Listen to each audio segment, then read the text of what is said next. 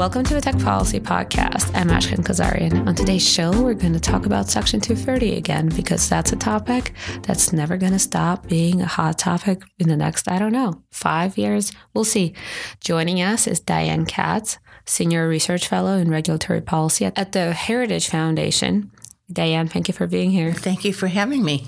So Section 230, we've definitely approached on the show before, and there are a gazillion articles, panels, events surrounding it. But the paper that you recently released and we're going to link to is talking about something that hasn't been discussed in detail and analyzed. At least I haven't seen anything. You're approaching and analyzing Section 230 through the lens of a bill that was introduced by Senator Josh Hawley. And the bill is called Ending Support for Internet Censorship Act. Can you tell us a little bit more about what the act implied? What Hawley has done is propose a bill that I don't think is really intended to be legislated. But what he is doing is trying to use this as a vehicle to punish those platforms that are accused of being biased against conservatives. And when I say that it's intended to be used to punish them, it's kind of a backdoor regulatory regime, because the Congress can't directly regulate the content moderation practices of these platforms. And so Hawley has made it his business to find a backdoor of sorts to try to force platforms into treating conservative content supposedly in a fair manner. Right. Let's premise this by saying, and I can say this, and this is Tech Freedom's official position, that there's no empirical data that proves that the bias exists. There's only anecdotal evidence. However, there have been cases that have been addressed by the platforms. Content moderation is hard, and they get it wrong sometimes. And it's not based on the political affiliation. They've got it wrong with left-leaning groups and left-leaning activists, and they've gotten it wrong with right-leaning groups and activists and politicians. And this is not, there's no big conspiracy, and there's no proof of big conspiracy as far as tech freedom is concerned. Well, I would just add, and I realize that my position is probably not common here being Washington, but I think it needs to be said, which is I don't really think it matters whether it's been proven or not, because there's no obligation that these platforms have to live up to someone's, definition of fair. These are private platforms, and they have their own codes of conduct and their own operational standards. And if they decided that they don't want to run, conservative content, that's their decision. Now, would that be smart in terms of either politically or, commercially? No. But is it the business of the government, whether Facebook or Google has 20% versus 50% of conservative content? No. As long as these are private platforms, and thank goodness we do have private platforms rather than government platforms, whether we can prove censorship or bias is, as far as I'm concerned, beside the point. So, Diane, you mentioned the word fairness, and in your paper you talk about the fairness doctrine. Do you mind letting our listeners know what are your thoughts on that doctrine and how it kind of plays into your bigger research agenda? The fairness doctrine was something that was passed by the FCC, the Federal Communications Commission, back in 1949. And the FCC, was the oversight body to make sure that the public airwaves were used in a way that was, that benefited the public, because it was a public good. That is, the airwaves are now privately owned. They're something that are supposed to be used for the public good. In any event, this doctrine, it required broadcasters, and I'll quote here, to afford reasonable opportunities for the discussion of conflicting views of public importance.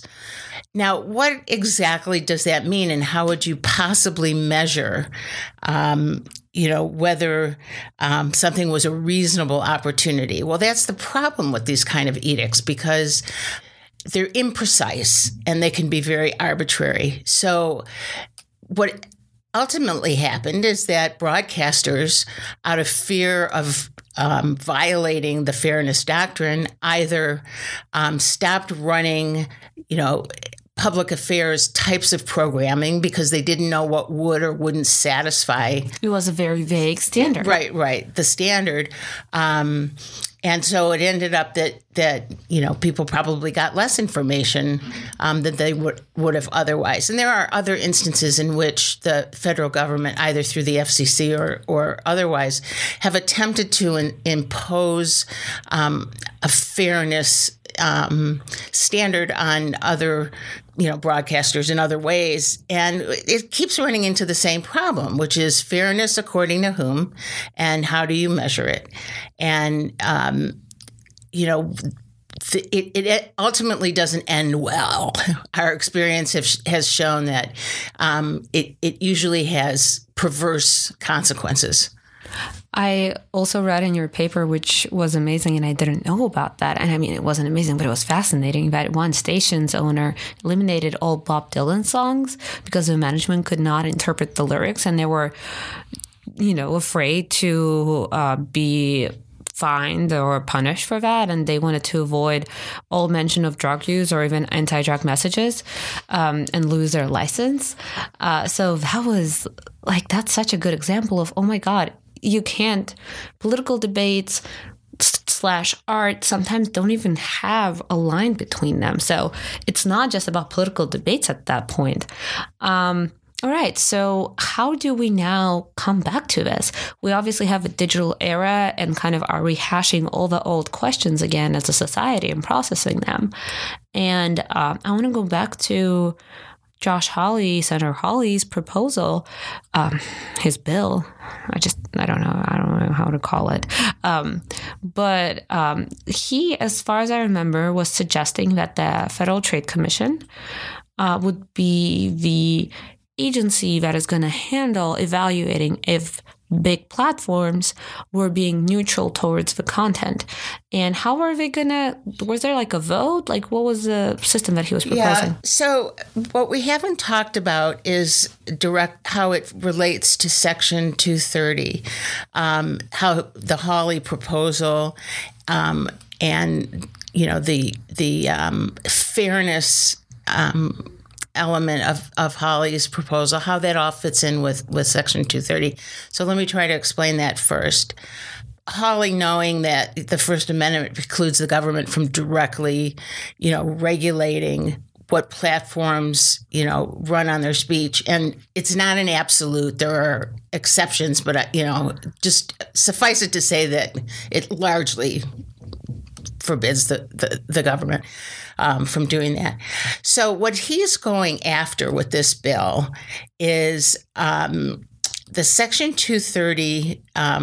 It's called a safe harbor, and Section 230 refers to a cloak of protection against liability for the content that platforms post or that is posted on platforms. That they host, yes. That they host, right.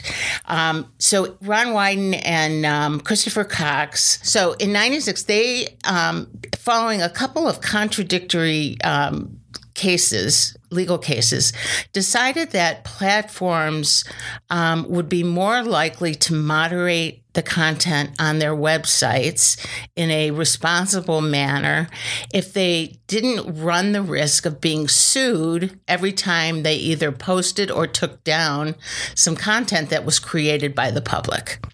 And they, therefore, they created a protection against liability. That is, that these platforms couldn't be sued for their content moderation policies. Now, again, there are limited exceptions, criminal statutes and the like, but in terms of the broader purpose was to allow platforms to freely moderate the content on their platforms without running the risk of lawsuits. And there would have been many, which would effectively have shut down the free flow of information on these websites. Start if you think about it, we wouldn't have the internet the way we know it. We wouldn't have platforms that would host other people's content, because all these cases, right, that you mentioned in your paper, the courts were kind of going after platforms that actually try to take down like bad content and awful content or whatever content they didn't like on their platform and wasn't suiting their goals. So we wouldn't even have, obviously all these big names like Facebook and Google right now often get a negative reaction from the public. But think about it, before Facebook and Google, Yahoo and MySpace existed. And now the new generation, my dear listeners, who are probably all over the age 21, I'm going to guess.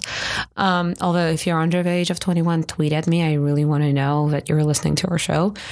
But all of them are like on TikTok. None of them are on Facebook. None of them care about Facebook, or none of them, use the platforms that my generation uses. So it's all changing, and it's all able to change and develop, and free market is able to be at play because of Section 230. Right.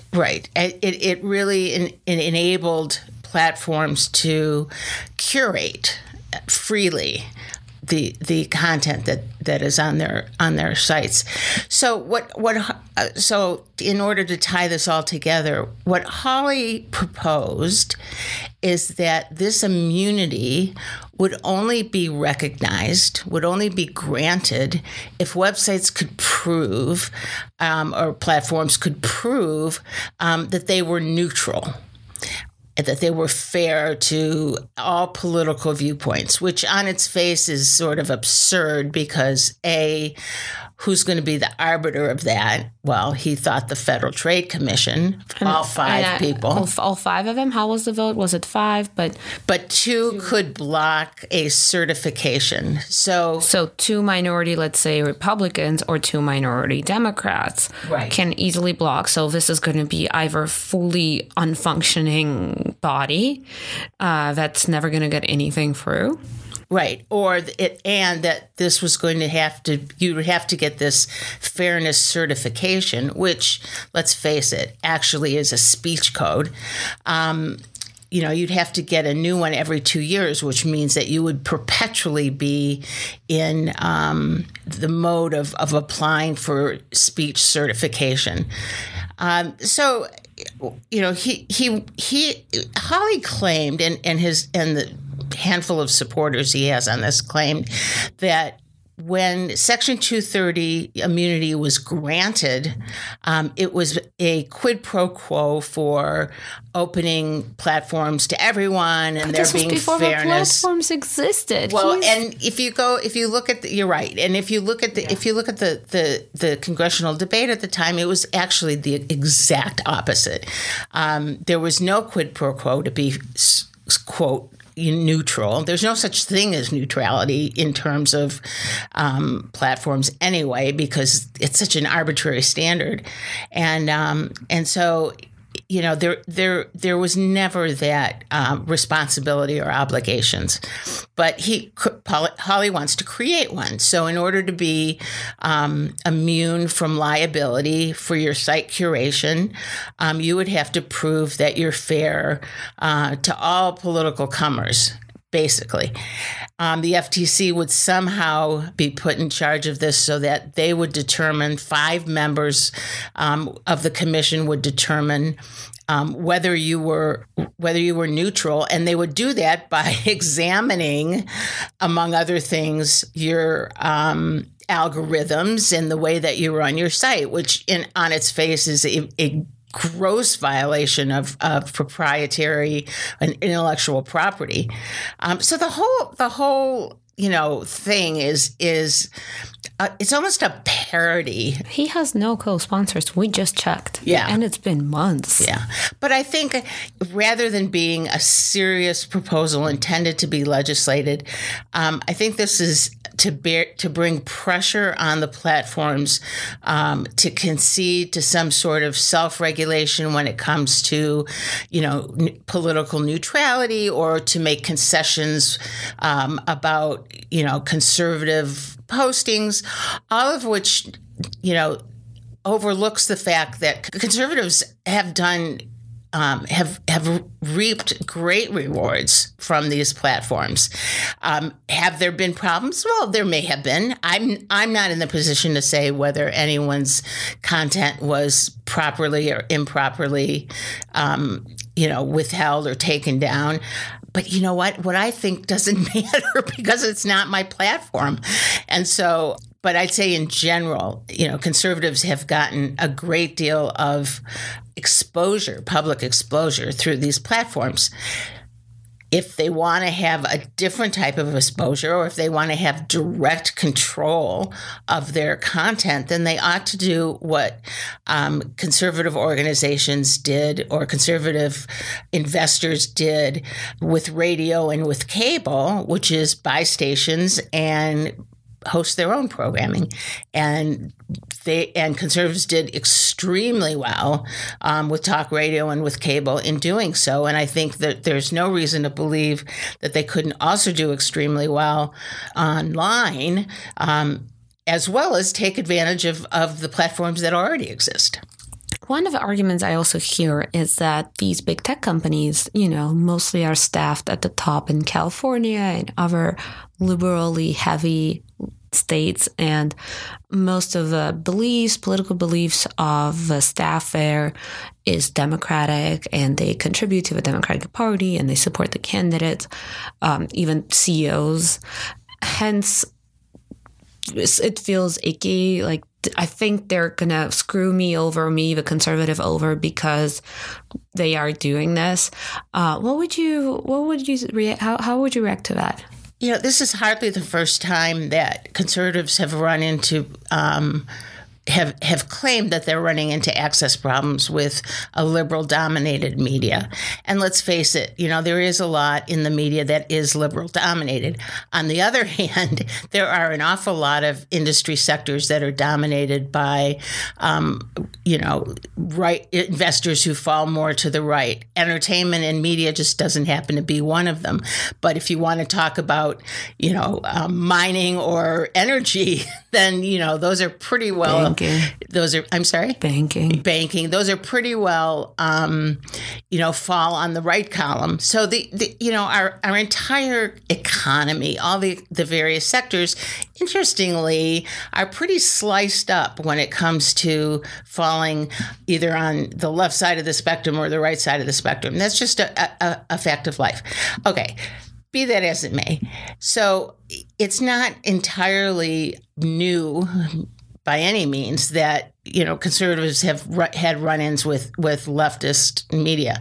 But this is, I can't think of many times when I've heard conservatives demanding government action in the face of this.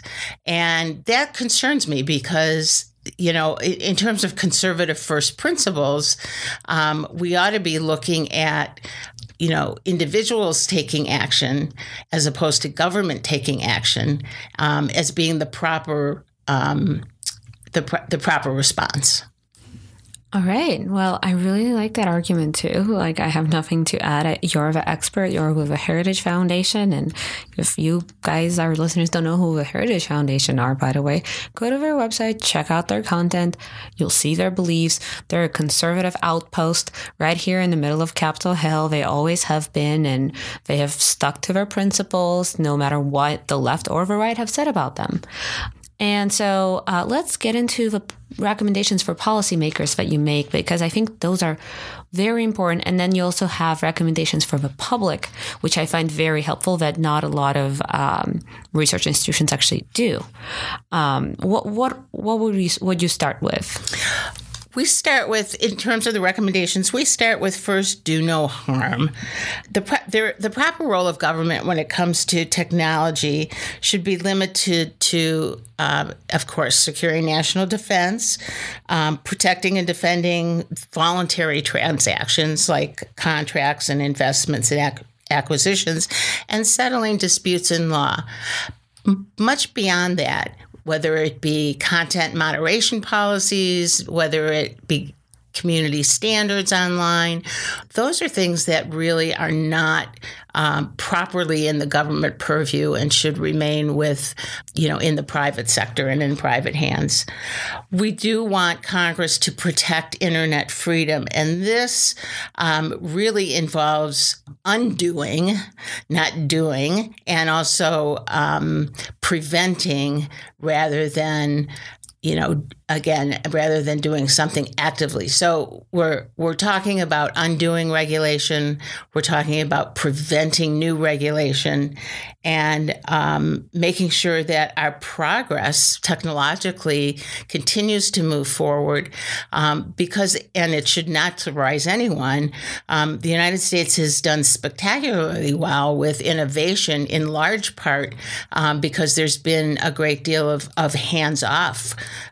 That's not a great way to put it, but the government has largely been hands-off. Right. If you compare United States to Europe, right, and our leading economy and very developed democracies, there's a reason we have Silicon Valley and they barely have any big technological companies on the market. One I can think of is, I guess, Spotify, but they're not really even a fully technology company. But basically none. It's all United States because in the mid-90s, we took a more of a hands-off approach. That's right. And we're going to start to run into some dilemmas around that with 5G because of the spectrum allocation issues, spectrum being, managed by the government. But hopefully we'll be able to ride those things through and emerge with 5G innovation. But in any event, the point is that internet freedom and internet innovation demands, very limited government. And then in the same vein, our third recommendation for government is to reject reliance on government solutions. Even when well-intended, government solutions cannot, by their very nature, keep up with technological change. The churn is just too fast, and the government process is just too slow, as well as the fact that the expertise just isn't there. And so, as well, and the incentives in rulemaking and regulation, in government policy are all wrong when it comes to, technology. The incentives are, as in much of government, are political. They're not technological. They're not, investment incentives. They're not financial. They're not, the things that drive the private sector. And so they just don't fit in technology. And what would you recommend the public do? What can they do?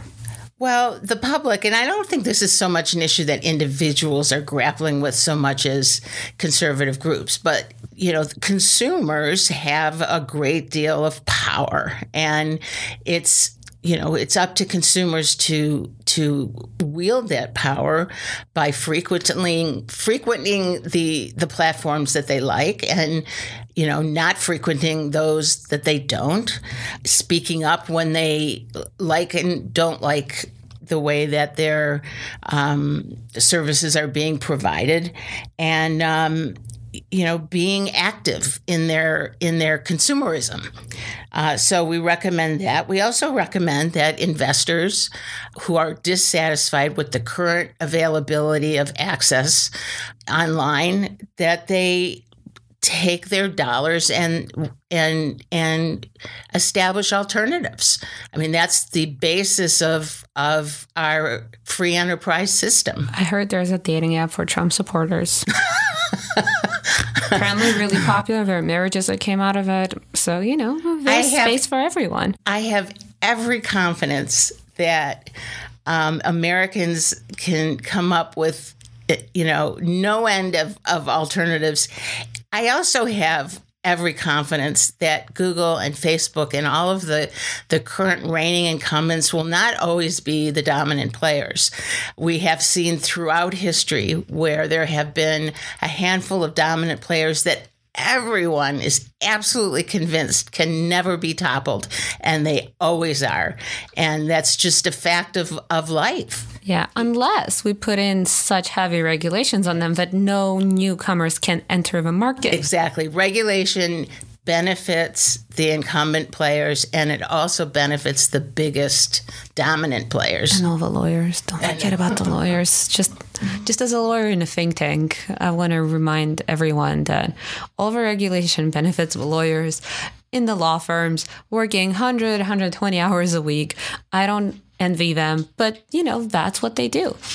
And then finally, I think there's consumers that want to interact with particular platforms, that like services in general that they're getting there, and who may prefer to stay where they are, but pressed for change should be actively using the processes that most platforms have in place to object and to appeal decisions that may have been made about their content, and use those tools. And I think some people may be surprised that, in many cases, they will be made satisfied, because platforms are businesses and they don't benefit by making their customers unhappy. That makes absolute sense, Diane. And before we wrap up, before we start recording, you were telling me about your career path. And for our Little Women in Tech segment, we chat about that. So do you mind sharing with our listeners, you mentioned to me that this is your third career path. So how did you end up at the Heritage Foundation, and what were your two previous career paths? Well, I started out with a degree in philosophy, which made me not very marketable to begin with. So I went into social work, and because there's always job openings, and the qualifications are pretty low. And I say that knowing that there are a great number of people out there who work in social work who have, the purest of intentions and really want to do public service, but it's a very, very difficult field. And I kind of fell into it by circumstance. And then after, 3-4 years, I decided it just was not something I wanted to continue in.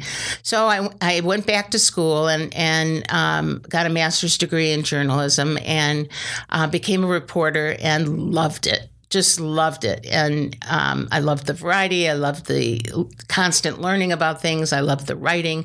And I stayed in that for quite a long time. And one of my assignments later in my career was here in Washington to cover the Michigan delegation. I'm from Michigan.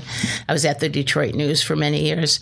And I got some policy experience while I was here. And so upon returning back to Michigan, became a member of the editorial board. And that's when I really started to get deeply involved in policy work and in, policy analysis. And I had just an amazing mentor in the editorial page editor by the name of Thomas Bray. And, he taught me so much, and I'm still grateful to him today. So after the newspaper was sold and the editorial page sort of positions were shifted, I left and went to the Mackinac Center for Public Policy, which is a state-based think tank, and that's where my think tank life took off from. And but while I had been at the Detroit News editorial page, I covered issues like the environment and the auto industry.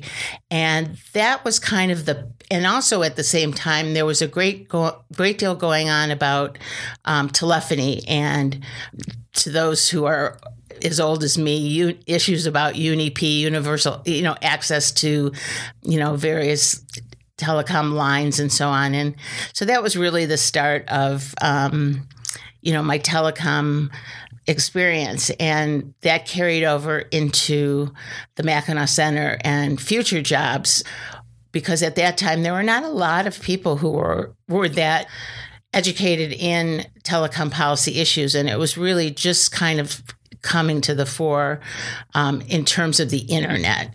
And so, I'm old enough to have sort of been there, early on, and but I'm still learning every single day. I mean, things change so quickly, and just keeping up is a great challenge, but it's a challenge I enjoy.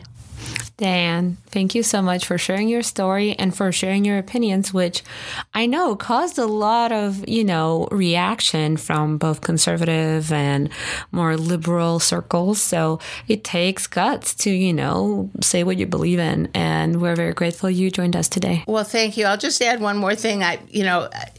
I'm not surprised by liberal critics. I was really taken aback, though, at how virulent some of the reaction was on the right. And but thankfully, I have a bit of a thick skin. But I think that my colleagues on the right would do well to examine their conscience and their intellect, and really look at, what are the principles of conservatism and how do they apply in this instance? That you really got under their skin when they're not addressing your arguments, but instead having personal attacks. And I want to thank you and tell you that a lot of people I've heard personally from, and the reason we really wanted to have you on so fast, I know you worked with the schedule to be on the show so fast, is because everyone loved the paper. Well, I'm thrilled to hear that. I'm so thrilled to hear that. Thank you so much. I'm going to have back very soon. And, thank you. And your work is very important, and I thank you for all that you do as well. Thank you. Please subscribe and listen to us. Leave us a review so others can find the show. Thank you for listening. The Tech Policy Podcast is produced and distributed by Tech Freedom, a nonpartisan, nonprofit think tank in Washington, D.C. To learn more about our work, make a tax-deductible donation, or find other episodes, find us online at techfreedom.org.